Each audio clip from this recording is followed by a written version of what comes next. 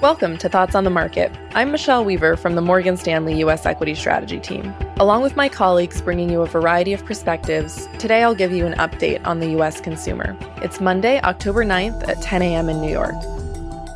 As we get into the fall season and close out the third quarter of this year, investors are paying attention to the state of the U.S. consumer. Our recent survey work reveals that inflation continues to be a primary concern for consumers and that the U.S. political environment is the second most significant concern. Furthermore, consumers continue to worry about their payment obligations, and 30% of people we surveyed expressed concern over their potential inability to repay debts. Low-income consumers are generally more worried about their inability to pay rent, while upper-income consumers are concerned about their investments, U.S. politics, and geopolitics. Overall, consumer confidence in the U.S. economy and household finances worsened modestly in September. More than half of U.S. consumers are expecting the economy to get worse in the next 6 months, while less than a quarter of consumers are expecting the economy to get better. This worsening sentiment is also consistent across different income cohorts.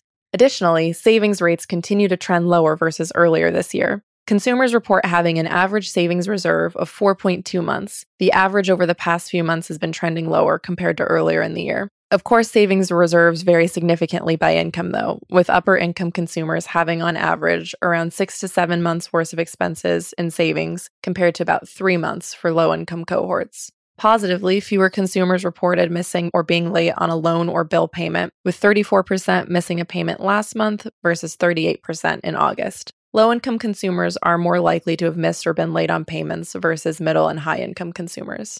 Consumer spending intentions across income cohorts for the next month are similar to last month, with 31% of consumers expecting to spend more next month and 19% expecting to spend less. Consumers continue to prioritize essential categories like groceries and household items, but plan to spend less on more discretionary products like electronics, leisure and entertainment, small appliances, and food away from home. Interesting to note, cell phone bills continue to be a clear priority for consumers.